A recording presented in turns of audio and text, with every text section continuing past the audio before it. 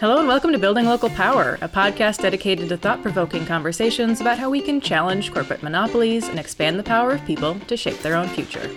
I'm Jess Del Fiacco, the host of Building Local Power and Communications Manager here at the Institute for Local Self-Reliance. For more than 45 years, ILSR has worked to build thriving, equitable communities where power, wealth, and accountability remain in local hands. And hello! Today I am joined by my colleagues Rye Marcatillo-McCracken and Sean Gonsalves, who are senior researchers with ILSR's Community Broadband team. Welcome to the show, guys. Thanks for having us. Thanks, Jess. Good to be here. And Sean has been on the show before, but Rye, is this your Building Local Power debut? It is, yep. Very exciting. All right. That means we have to haze you just a little bit. And we are joined by Christopher Ali, who is an associate professor in the Department of Media Studies at the University of Virginia. Welcome to the show, Chris. Thank you so much. Great to be here. Listeners might remember you from an episode you were on earlier this year, where we did mention that you would have a book coming out in a little while. And the book is now here. It's called Farm Fresh Broadband, The Politics of Rural Connectivity, which is very exciting. And I think we can just start there. So do you want to talk a little bit about the writing process for this book? How did you approach doing the research for it? Who did you talk to? Yeah, so this is a book about 5 years in the making. And when I started it, I think everyone on this podcast and probably all of the listeners know that when you start thinking and learning about broadband, that learning curve is huge. So I didn't even tell anyone I was writing a book about broadband for about a year. So I could just kind of get myself up to speed with all of the technical and technological aspects of broadband deployment. I started off, originally this was going to be a book. Well, the book is about policy. It's about the failure of policy to provide broadband in rural America. So I did about 2 or 3 years of really deep policy dives, really wonky stuff, which is, kind of the stuff I love doing. But in about 2018, I started realizing that maybe there's a chance that not everyone thinks policy is as exciting as I think it is. So I might need to humanize my policy work. And with the help of some amazing colleagues and some amazing organizations, my hound dog, Tuna, and I embarked on a 4,000-mile road trip across the United States, mainly in the Midwest. We called it the Rural Broadband Road Trip, to put a human face on rural broadband, both the kind of failure of policy to provide rural broadband, but then also how communities were connecting themselves in the absence of a lot of federal leadership in this space. And of course, so much has changed since I began this book 5 years ago, and so much has changed since the Rural Broadband Road Trip. But really, the book is a combination of policy analysis and then also that human face, that human story, and those community stories that are so important to kind of this conversation about broadband. Thinking about the human face of broadband issues, could you just point to a couple of things you saw in communities that illustrate either what broadband has done to change people's lives in that community, or what the lack is and what could change if there was better connectivity for folks?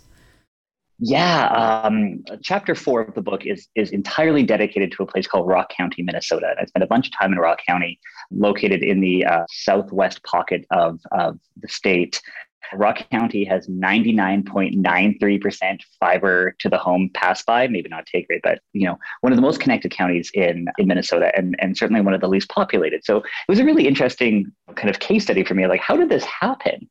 And some of the vital things are, they have this amazing county administrator named Kyle Older, who became this digital champion. And he recruited members of his board of supervisors. They got together, and it also demonstrates how vital it is for communities to understand themselves. What the digital champions in Rock County wanted was, they realized everyone wanted fiber to the home, and they weren't going to compromise on maybe kind of a fiber to the tower situation or a fixed wireless network or kind of a ring. They really were invested in fiber to the home. So they actually passed up some opportunities that came their way early in 2009, 2010.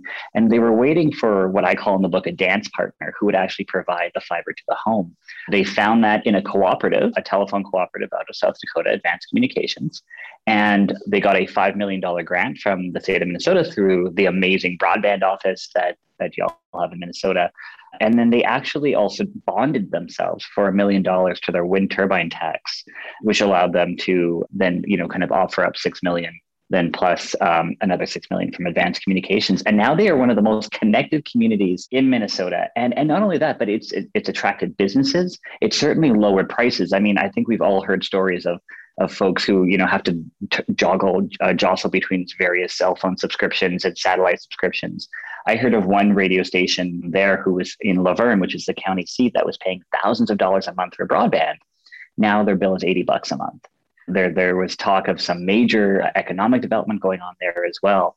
And so I think Rock County really demonstrates both the importance of digital champions, the importance of communities kind of understanding for themselves their own needs, their own digital and communicatory needs, and then working with an amazing state like Minnesota and a cooperative to make it happen. So the importance of partnerships as well. So it really is this great story that I hope I do justice to in the 4th chapter of Farm Fresh Broadband. I lived in Marshall, Minnesota for about 4 years, which is just a little ways northeast of Rock County. And we had wireline broadband from Vast and I think Charter, and it was expensive and it was slow and it was pretty unreliable. I think it would go out relatively regularly. And I didn't even know this project in Rock County existed. And it brings me to this question, which is one of the kind of high level arguments you have going on in the book, and this idea of the network effect and why it's important not only to connect everyone, but to connect everyone with equal service. And I'm wondering if you can speak to that a little bit. Yeah, I mean, I think this is one of the major struggles going on with federal policy right now is it just about getting the unconnected and underconnected something, or is it about getting them where the place where we all take for granted is, right? Like high performance, high speed broadband, ideally low cost, although my internet bill certainly is not low cost. The idea being that everybody deserves, in my opinion, my research, high performance, affordable broadband. I think we all agree with that on this call, because we can't start creating, and what we have right now is kind of the second tier of digital connectivity, where maybe you've got like geosynchronous satellite internet, or you're working from an old DSL connection. You can't possibly participate in what we all take for granted, a Zoom call like this, or when I teach, and my students go out to their rural homes, they can't participate in class. They might have an internet connection, but I think something that I've been talking a lot about is that like not all broadband is created equal. And despite the fact that in federal policy, it is all equal, right? Just so long as it can get you to 25.3, it's considered broadband, which is another major point of critique of the book. But this idea that, we really need to think about what connectivity will be like 5, 10, 15, 20 years down the future, and not what connectivity is now or what connectivity was 5, 6, 7 years ago when we created that 25.3 threshold. So, everybody needs the ability to participate in this digital world that we all take for granted. And the more people who are on the network, the better. That's the network effect, right? The network improves when we've got everybody connected. Chris, you mentioned satellite and the various technologies. And I think anyone that works in this space knows that, fiber connectivity is the gold standard. But there's all of this talk and hype about 5G. You talk about that in the book. And there's been quite a bit of talk and hype and great marketing, I guess, around Starlink, being, connecting rural America. And so I can imagine there's folks out there that say, well, Starlink is here or is coming, so why worry about investing in broadband infrastructure in rural America, et cetera? So is Starlink the answer? Yeah, yes and no. And that's kind of the easy way out, right? But here's my concern. I mean, you're absolutely right. I mean, both 5G and Starlink, and I think we can lump them together because of the hype around 5G and Starlink, right? Or Starlink, sorry. 2-3 years ago, when I was working with some counties, all I was hearing is, well, maybe we'll pause our connectivity plans because 5G is just around the corner. Now the conversation is, well, maybe we'll pause our connectivity plans because Starlink is just around the corner. I think Starlink, it sounds like it's a viable option, particularly for remote communities. And I'm learning more and more about how Elon Musk has kind of pivoted away from saying we're going to provide broadband for everybody. Then it became we're going to provide broadband for rural, and now we're going to provide broadband for remote. So the either the eligibility or the goal of Starlink is shrinking. But I mean, quite frankly, if Starlink can provide the connectivity in rural Appalachia, that would be fantastic. But I think that Starlink is just one possibility in a spectrum of possibilities that we have now. What worries me is when counties and communities and municipalities pause their digital strategies because they think Starlink is just around the corner because of the hype, right? And it may be, but it also may not be. I mean, they're still in beta, right? They're still rolling things out. They're still application only. It is also still expensive, right? That initial customer outlay a couple $100 may not be feasible for a lot of folks. Again, I'm thinking rural Appalachia, or like the islands of Maine, or in Washington, those really hard to reach communities.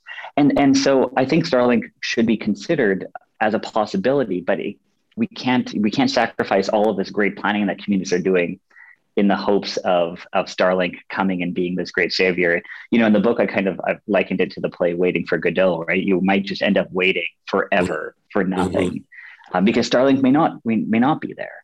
So I think communities need to empower themselves to keep moving forward with their digital connectivity plans, and maybe keeping Starlink in mind as a possibility. Yeah, one of the things I liked about the book is that it's got a great high level history of federal policy and programs for anyone who's interested. Thank you. And you say that federal dollars on rural broadband aren't being spent either efficiently or democratically. And I'm wondering if you can speak to one or both of those things with an example of how that plays out. For sure. I mean, part of the main kind of high level question of the book is that how is it that the federal government has subsidized broadband for at least 8 years at about $8 billion a year, right? Between the FCC's high cost fund and the USDA money, and then even more if you include the billions of dollars that the Recovery Act allocated for broadband through BTOP and BIP, through NTIA's work and USDA's work. So billions and billions and billions of dollars have been spent. And yet the digital divide still exists, is still worrisome, and in some cases might be growing as we kind of have some folks on DSL and satellite and others who are moving up to fiber. So we've got this greater divide here. So what I mean that the money hasn't been spent efficiently, and is that traditionally, particularly at the FCC, the money has just gone to the largest and the loudest providers, right? If you look at, the Connect America Fund, phase 1 and phase 2, several $billion. I mean, it just went to the 10 largest companies, right? They just said, here, we trust you to connect this country. That's not efficient. That's not an efficient way to deal with billions of dollars, nor is it democratic when we know that local providers, be they co-ops, be they small regional providers, be they municipal broadband providers, are the ones who are actually doing the on the ground connecting way more than the CenturyLinks or the Verizons or the AT&Ts, right? So that's what I mean that it hasn't been efficient because it's been just going to these 10 largest companies. It also hasn't been efficient because the standards have been so low. I mean, this 25.3 threshold has basically allowed the existence of DSL, right? Why do we have so much copper in the ground? Right? Why aren't we incentivizing providers to rip up that copper and move to fiber, or at the very least fiber to the node? And we're just not seeing that because these policy thresholds have been so low that we've kind of grandfathered in all of these inadequate technologies. So that's where it hasn't been efficient.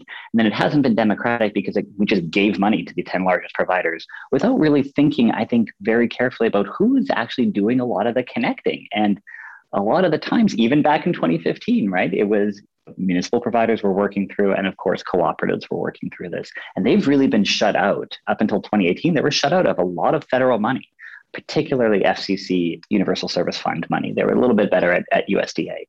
But yeah, really, really, really shut out of that process. So absolutely, hasn't been efficient, hasn't been democratic. Another of the consequences that you kind of track throughout the book is that, with these huge providers, Frontier and CenturyLink, taking hundreds of millions of dollars in federal subsidies a year, and then years down the road, reporting that they have been unable to meet their broadband build-out requirements, leaving those communities, stranded for connectivity options for more years to come. Yeah, I mean, that to me is it's one of the more vexing things, and is the lack of accountability of where so much of this money has gone. And again, CenturyLink kind of becomes one of the main antagonists, I guess you could say, in the book, where they have received over $500 million a year through the Connect America Fund. 2018, 2019, possibly even 2020, they have reported to the FCC that they have not met their build-out requirements. And not only have they not been punished or sanctioned or even a slap on the wrist, they were still eligible for more money through RDOF. Right. So where's the accountability going here at the Federal Communications Commission? And hopefully we're seeing maybe some more accountability measures through RDOF, through asking winners to hand back some of their money, some of their spaces. So maybe we're starting to see some of that accountability.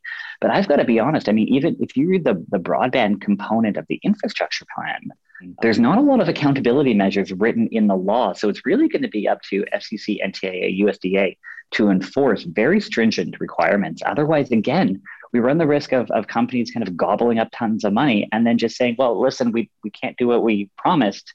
I'm sorry about that. And then moving on. Right. Actually, you just said two things in the last few minutes that I wanted to hit on. One of the things you mentioned were cooperatives. And one of the things that I find fascinating about your book is you get into the history of the Rural Electrification Act and how the federal government really intervened to bring electricity to rural America. And we're sort of in this moment of, this question of the broadbandification of rural America. Yeah. And one of the things I think that both Ryan and I have written quite a bit about and have seen are just how well positioned electric and telephone cooperatives are to tackle these issues, just in terms of their experience of building and maintaining infrastructure. They've got the poles and the crews, but they also have a different motive than the private markets. Can you talk a little bit about the importance of electric and telephone co-ops in solving the digital divide? Sure thing. And I would thank you, first of all, both for your writing, because I don't know if you noticed in the Works Cited that I cite you both a lot. So it's great to have this conversation. I mean, cooperatives to me are the unsung heroes of broadband, particularly in rural communities. They operate, Sean, just like you said, on a different mindset because they are not driven by quarterly profit returns to investors and shareholders. They can take a much longer view in terms of return on investment.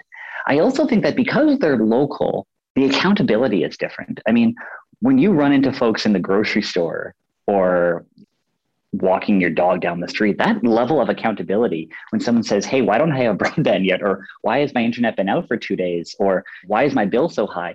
That level of accountability is so different that you don't see with Comcast or Charter or Verizon, AT&T, CenturyLink. I mean, that's accountability from afar.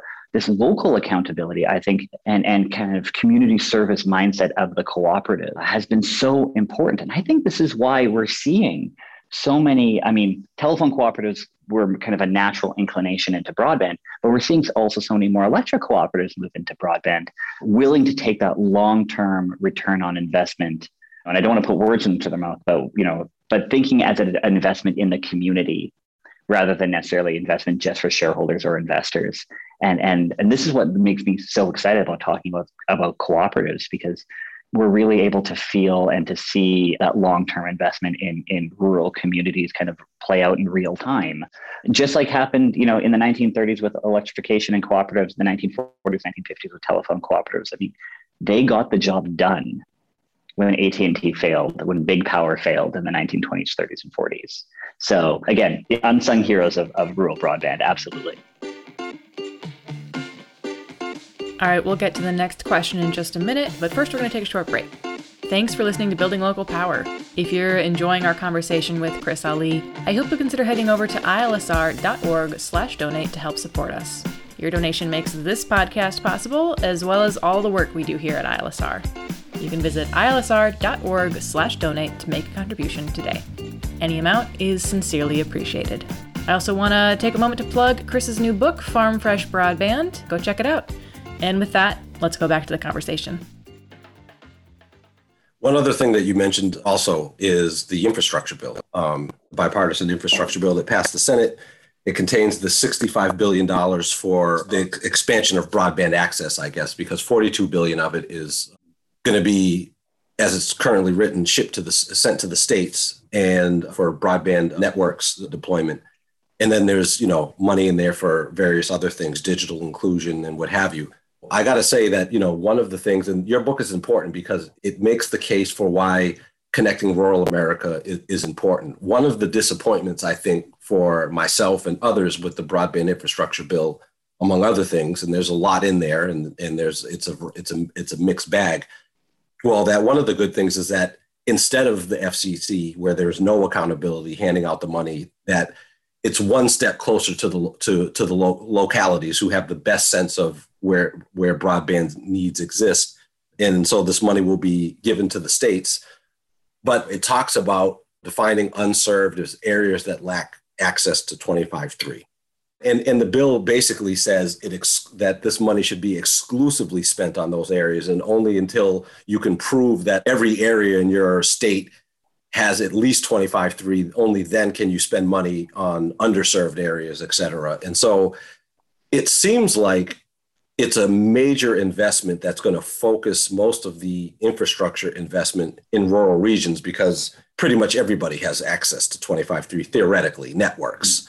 And so I'm wondering what your thoughts are on the infrastructure bill, and if you see this as a watershed moment for investing, particularly in rural America and infrastructure there. I think you hit it on the nose when you said, it's a mixed bag. I'm certainly not going to scoff at 65 billion. I was disappointed that there was a compromise. The original promise, of course, being 100 billion. I, for one, was kind of on board with the FCC's 2017 report that said, we need 80 billion to connect the country with high-speed broadband. When I testified before the Senate, that's what I said we needed, and that's the report I cited. I'm certainly not going to scoff at 42 billion for deployment. Couple of things. Yeah, I was disappointed that unserved was defined as 25.3. I was also a little disappointed that underserved was 100 or 120. I think that asymmetry reflects, or is potentially reflective of the cable lobby, right? Because cable can't provide symmetric coverage. I'm a big proponent of 100-100 as kind of baseline. Sorry, I just want to jump in for a second to explain why symmetric is important to people, just in case. Right. Yeah. So when we're throwing out all these numbers, we're talking about megabits per second. And right now we have an asymmetric definition of broadband, right? With 25 megabits per second download, 3 megabits per second upload. As it was described to me and how I talk about it in the book is that download is really about consumption, right? It's about binging your Netflix. It's about streaming. It's about social media, all the things that we kind of do on a daily basis. Upload is about production. Upload is about business. At 3 megabits per second, you're struggling for a Zoom conversation, let alone if you need to upload terabytes worth of data. Doctors, for instance, can't upload high resolution x-rays at 3 megabits per second, right? So we really need to be thinking about a much higher upload speed. The 120 gets us there, but the question is not what can we do today, it's what could we possibly do in 5 or 10 years? What will upload speeds need? And if we're kind of stuck at this asymmetric, this 120, what are we missing out on? And that's one of the hard things to predict is like, what's the future going to hold? But if we liken it to electricity, my mind is like, well, we didn't just say, well, a house can have one light bulb. You've got electricity, you've got one light bulb, right? We connected a house. And the same thing here is like, we're not just saying, well, you can have, one computer connected or just enough internet to get through your daily work. But we need that high performance broadband. And that's why I was a big proponent of 100. Back to the infrastructure package. I like the idea of it going to states. One of my through NTIA, of course, but one of my concerns is not every state has a broadband office. Not every state has a robust broadband office. I would have loved to have seen language in there that says for states to get money, they need to establish a broadband office.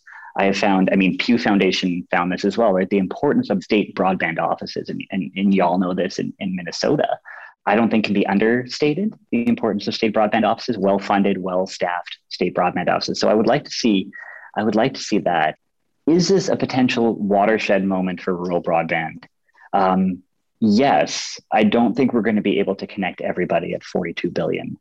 It's just not enough, but a lot of people will get connected with this. A lot of good will hopefully happen with this money. So I'm not going to, what's the expression, look a gift horse in the mouth.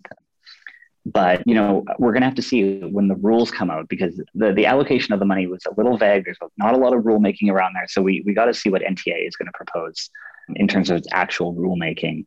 But again, I would love to see more robust state broadband offices that act as information clearinghouses, that act as grants. Because we're going to have a lot of money coming down the pipe. So we need to make sure that money is spent well. The other thing I might add is, in the Recovery Act, when NTIA and USDA got those billions of dollars, one of the main concerns was, do they actually have the staff at those offices to be able to administer such money? That was one of the major critiques, particularly of the Rural Utility Service, is that they just didn't have the personnel. And so people were making super fast decisions, and sometimes bad decisions. Sometimes money went to failed projects. We also need to make sure that NTIA is well-staffed and well-equipped to be able to handle, $42 billion passing through its doors. I got a little nervous when I saw NTIA call for volunteers for program review. I'd love to see that staffed appropriately rather than relying on outside volunteers. So there's a lot of good that can happen, but there's a lot of scaffolding that needs to happen, I think, before this money gets out. And of course, the other thing is mapping we need to improve. The other thing that I was glad to see and yet disappointed at the same time, $14 billion for affordability is fantastic. I would have liked the subsidy number to remain at $50 a month rather than the reduction to $30 a month. And maybe this is something the FCC can tackle if we bring back net neutrality and Title II regulation, which is that do we need to mandate that providers have a low cost option that meets the $30, so it's less than $30. To me, that should go hand in hand. Whatever how much we're going to subsidize should be the mandated low cost option. That's a question for the FCC, of course, because it wasn't in the legislation. We could spend hours on this, but one of the things too that I thought was a bit disappointing about the Senate passing this bipartisan infrastructure bill is that it has been quite watered down from what we were initially excited when Biden announced that he wanted to do this as it related to broadband. There was a lot of talk about how localities and municipalities and cooperatives were going to be given funding preferences, and that is missing in this particular infrastructure bill. So that is a bit disappointing. I think Chris would probably agree. Definitely. I would definitely agree. I was so excited when it was that White House fact sheet, right, on the American Jobs Plan. Holy smokes, local, nonprofit, cooperatives, $100 billion, future-proof. Yes, that's the kind of ambition we need. And then we see it get kind of watered down and through political compromise into kind of $65 billion for nondescript entities. I mean, I certainly noted the language that said municipalities were not excluded and cooperatives were not excluded. So that was good, but definitely it took a little wind out of my sails. And Sean, it sounds like it took a little wind out of your sails too, to see the final text. Yes, indeed. It does seem like that's a huge change to even see that kind of language coming from the White House in the first place. I mean, obviously, this federal politics, things are going to get watered down. But do you feel like there has been a significant shift just in the sense that like there's attention on these local projects and different ways of thinking about policy rather than just complete domination from the big monopolies? Has that actually shifted, or are we still very much kind of in Comcast thrall? A little bit of column A, a little bit of column B. I think that you're quite right, Jess, that for the president to have included cooperatives, localities, nonprofits, even within this original messaging was a big win. It's a big acknowledgement. I think time and time again, municipalities, nonprofits, cooperatives have proven that they can make the connections and the connectivity possible where the traditional private investor-driven market has absolutely failed in doing it. So I think who's ever advising the president on these matters has done a good job. But this is not a time for those of us who champion local nonprofit cooperative to get complacent. There's still a lot of work to do, particularly around the rules. Big telco, big cable has this kind of insidious way of gobbling up a lot of well-intentioned money, and I think it's we need to make sure that doesn't happen. And again, going back to Rai, your question about efficiency and democratically distributed funding, this is where we really need to stay on top of things, or else we're just going to see big money go to big cable and big telco without that kind of accountability that we all hope for. So I'm optimistic. Maybe this is the Canadian in me, but I'm optimistic that we're seeing a little bit of the tide change in terms of towards kind of what at one point were alternative providers to the big players. But it's definitely still going to be a fight. I also think that like NTCA and the NRECA has done a great job in working with their members. Particularly, I think the electric cooperatives have done a good job in instilling the value of retail broadband to maybe some electric utility cooperatives that were hesitant at first. I'm seeing like a lot more movement there, and I think that's great. And they've proven, like I said, time and time again, that they can get the job done. So now we just got to fight for their right for money. This is a book that's about local success in the face of federal policy failures or shortcomings. When stakeholders get together and local officials roll up their sleeves and start getting to work. I'm wondering if you can just take a couple minutes and tell us about Rock County and the cooperative and what happened with the county seat of Luverne and the results of that kind of endeavor that started unfolding in the last 10 years. Yeah, for sure. So Rock County knew back in the late, is the expression aughts, right? 2008, 2009, that they understood, again, through the county administrator, Kyle Older, that broadband was kind of the wave of the future for economic development, for education, for health in their county. They also had an opportunity to get on board with some Recovery Act money. That didn't work, unfortunately. And then they really pivoted to wanting fiber to the home and weren't going to compromise on anything less. That's what their community said they wanted. And that's what their digital champion said they needed. So they were going with that. the hardest thing for them was finding that provider to do it for them. And this is something I'm seeing time and time again, particularly in Virginia, where there might be some money available and there's certainly the will available, but the dance partner, finding that provider was and remains incredibly difficult. And again, this is where cooperatives can step up and do that provision. So Rock County found Advanced Communications, which is in South Dakota, which was already operating in a couple of towns in the county, kind of just right on the border. And they created an entity known as Rock County Alliance. There's literally a rock, an engraved rock in the county seat of La Vergne in the courthouse commemorating the Rock County Alliance. And there's a picture of it in the book. So they formed a Minnesota-based company. And by doing that, they were able to tap into Minnesota grants. They won the largest grant, I think it might be ever awarded for broadband in Minnesota, $5 million. I think the riskiest thing, or at least when I was hearing the story, the riskiest thing they did was bond themselves for $1 million. And you know, this is a county of 10,000 people. So to bond yourself for $1 million, that's a huge gamble on your future. And then Advanced Communications put up the rest of the money. So I think the entire project cost $12 million. They came in right on budget. And then La Vergne, because it was already served technically with 2 cable providers, it actually had to get left out of the provision. So La Vergne kind of became this island in a sea of fiber, this island without fiber in the sea of fiber. And the last time I talked to the general manager of Advanced Communications, they were going to roll out into La Vergne on their own dime because, of course, they would be a competitor, so they can't get a subsidy for that. I use the word competitor and not the word overbuilder because I hate the word overbuilder. But they were a competitor in La Vergne. And so they've moved in now and are just offering retail as competition on kind of unsubsidized.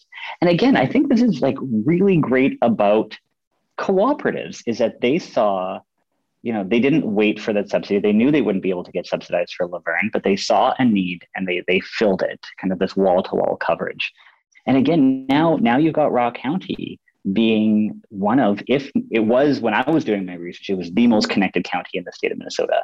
I haven't looked at recent Minnesota maps, so I don't know if that's still true, but back in 2019, 2020, they were absolutely the most connected county. And then they got a grant from the Blandin Foundation to do digital equity and digital inclusion work, and that was done through the library. So like, what an amazing local story here. And everything about it was local, from the local digital champions to the provider, to the people, to the library. I mean, it's broadband localism at its finest. I know we're probably running out of time.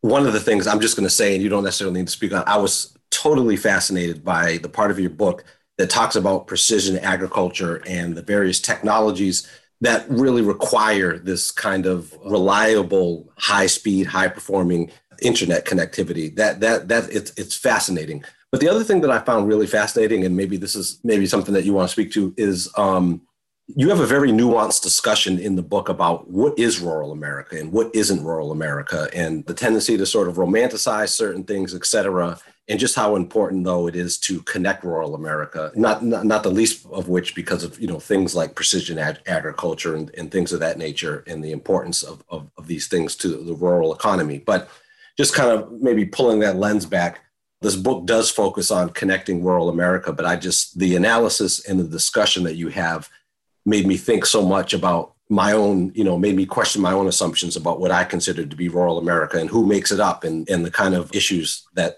they're dealing with in rural America. So I don't know, that might be, you know, I guess just sort of invite you to sort of just maybe talk to us a little bit about what is rural America, who's in it. Sure. You know, and that's such a great question, Sean, because I think so many of us who don't live in rural America, and I'm kind of like halfway, I live in a town of 40,000 people, but it is not that bucolic farm pasture, necessarily these open spaces, right? It is so much more diverse. It is so much more eclectic. It's so much more dynamic. And I think by kind of reducing rural entirely, and this is what I say in the book, if we reduce rural entirely to like an agricultural community, we're really doing it a disservice. It is a lot more diverse. It has a lot more unique challenges. It's also, I will say, I think we also might have a tendency, and this was certainly true, I think, during the Trump administration, to reduce rural America to a place of whiteness, whereas rural America is in fact more diverse. The highest immigration rates were into rural communities. And so we're seeing the changing face of rural America, literally the changing face of rural America and the diversification of rural America. I also think that it's not a zero-sum game to write a book, I'm going on a tangent here, about rural America and about rural broadband. It does not negate the importance of urban broadband, tribal broadband, low-cost broadband, broadband for education. I mean, this was just one piece of a much larger broadband ecosystem that we need to tackle simultaneously. But I was really surprised. In 2019, I wrote a piece for the New York Times talking about the need for broadband for rural America. And amidst a bunch of emails of people who liked the piece, there were also quite a lot of people complaining of why I would champion rural America. Why aren't they just a bunch of Republicans, or people who chose to live in rural America? It's their fault for living in rural America. So I was getting like a lot of complaints, a lot of criticism for saying this. But again, if we reduce rural America to these kind of false essential qualities, we're doing such a disservice to these really amazing communities. And so hopefully what the book does is kind of dispel some of these myths and maybe encourage people to go to rural America. We've certainly seen during the pandemic, people are moving outside of cities into more rural communities. But one thing they're not thinking about asking about is broadband, because we just assume there's connectivity. I'm going a little all over the place here, but suffice it to say that the part of the point of the book was to dispel some of these myths and essentializations that we might have about rural communities. And hopefully it's done that job, at least a little bit maybe. Thank you so much, Christopher. That's really great. And I would encourage all listeners to check out the book. Again, it's called Farm Fresh Broadband. Chris, if there's anything else you want to say about the book, where can folks find it? Or if there's any other resources you want to point people towards? Yeah, I mean, the book can be found online with most book retailers, including Amazon, MIT Press, Penguin Random House, Barnes & Noble. I mean, they'll all carry it. Probably won't be found in a lot of local bookstores, although if any local bookstores are listening to this podcast, they can certainly stock the book. And people can also find me on Twitter, or feel free to reach out on email. I love hearing people's stories about broadband. I love it. I love getting emails. I love getting tweets about this. So who's ever listening, please don't be shy to share your story, and would love to keep this conversation going. Great. Thank you so much. Thank you to you, Christopher, and thanks, Sean and Rai, for joining us today. Thanks so much for having me. Here. Thank you. Thank you for tuning in to this episode of the Building Local Power podcast from the Institute for Local Self-Reliance. You can find links to everything discussed today by going to ilsr.org and clicking on the show page for this episode. That's ilsr.org. While you're there, you can sign up for one of our many newsletters and connect with us on social media. We hope you'll also take the opportunity to help us out with a gift that helps produce this very podcast and supports the research and resources we make available for free on our website. Finally, we ask that you let us know how we're doing with a rating or review on Apple Podcasts or wherever you find your podcasts. This show is produced by me, Jess Delfiaco, and edited by Drew Birschbach. Our theme music is Funk Interlude by Dysfunctional. For the Institute for Local Self-Reliance, I'm Jess Delfiaco, and I hope you'll join us again in 2 weeks for the next episode of Building Local Power.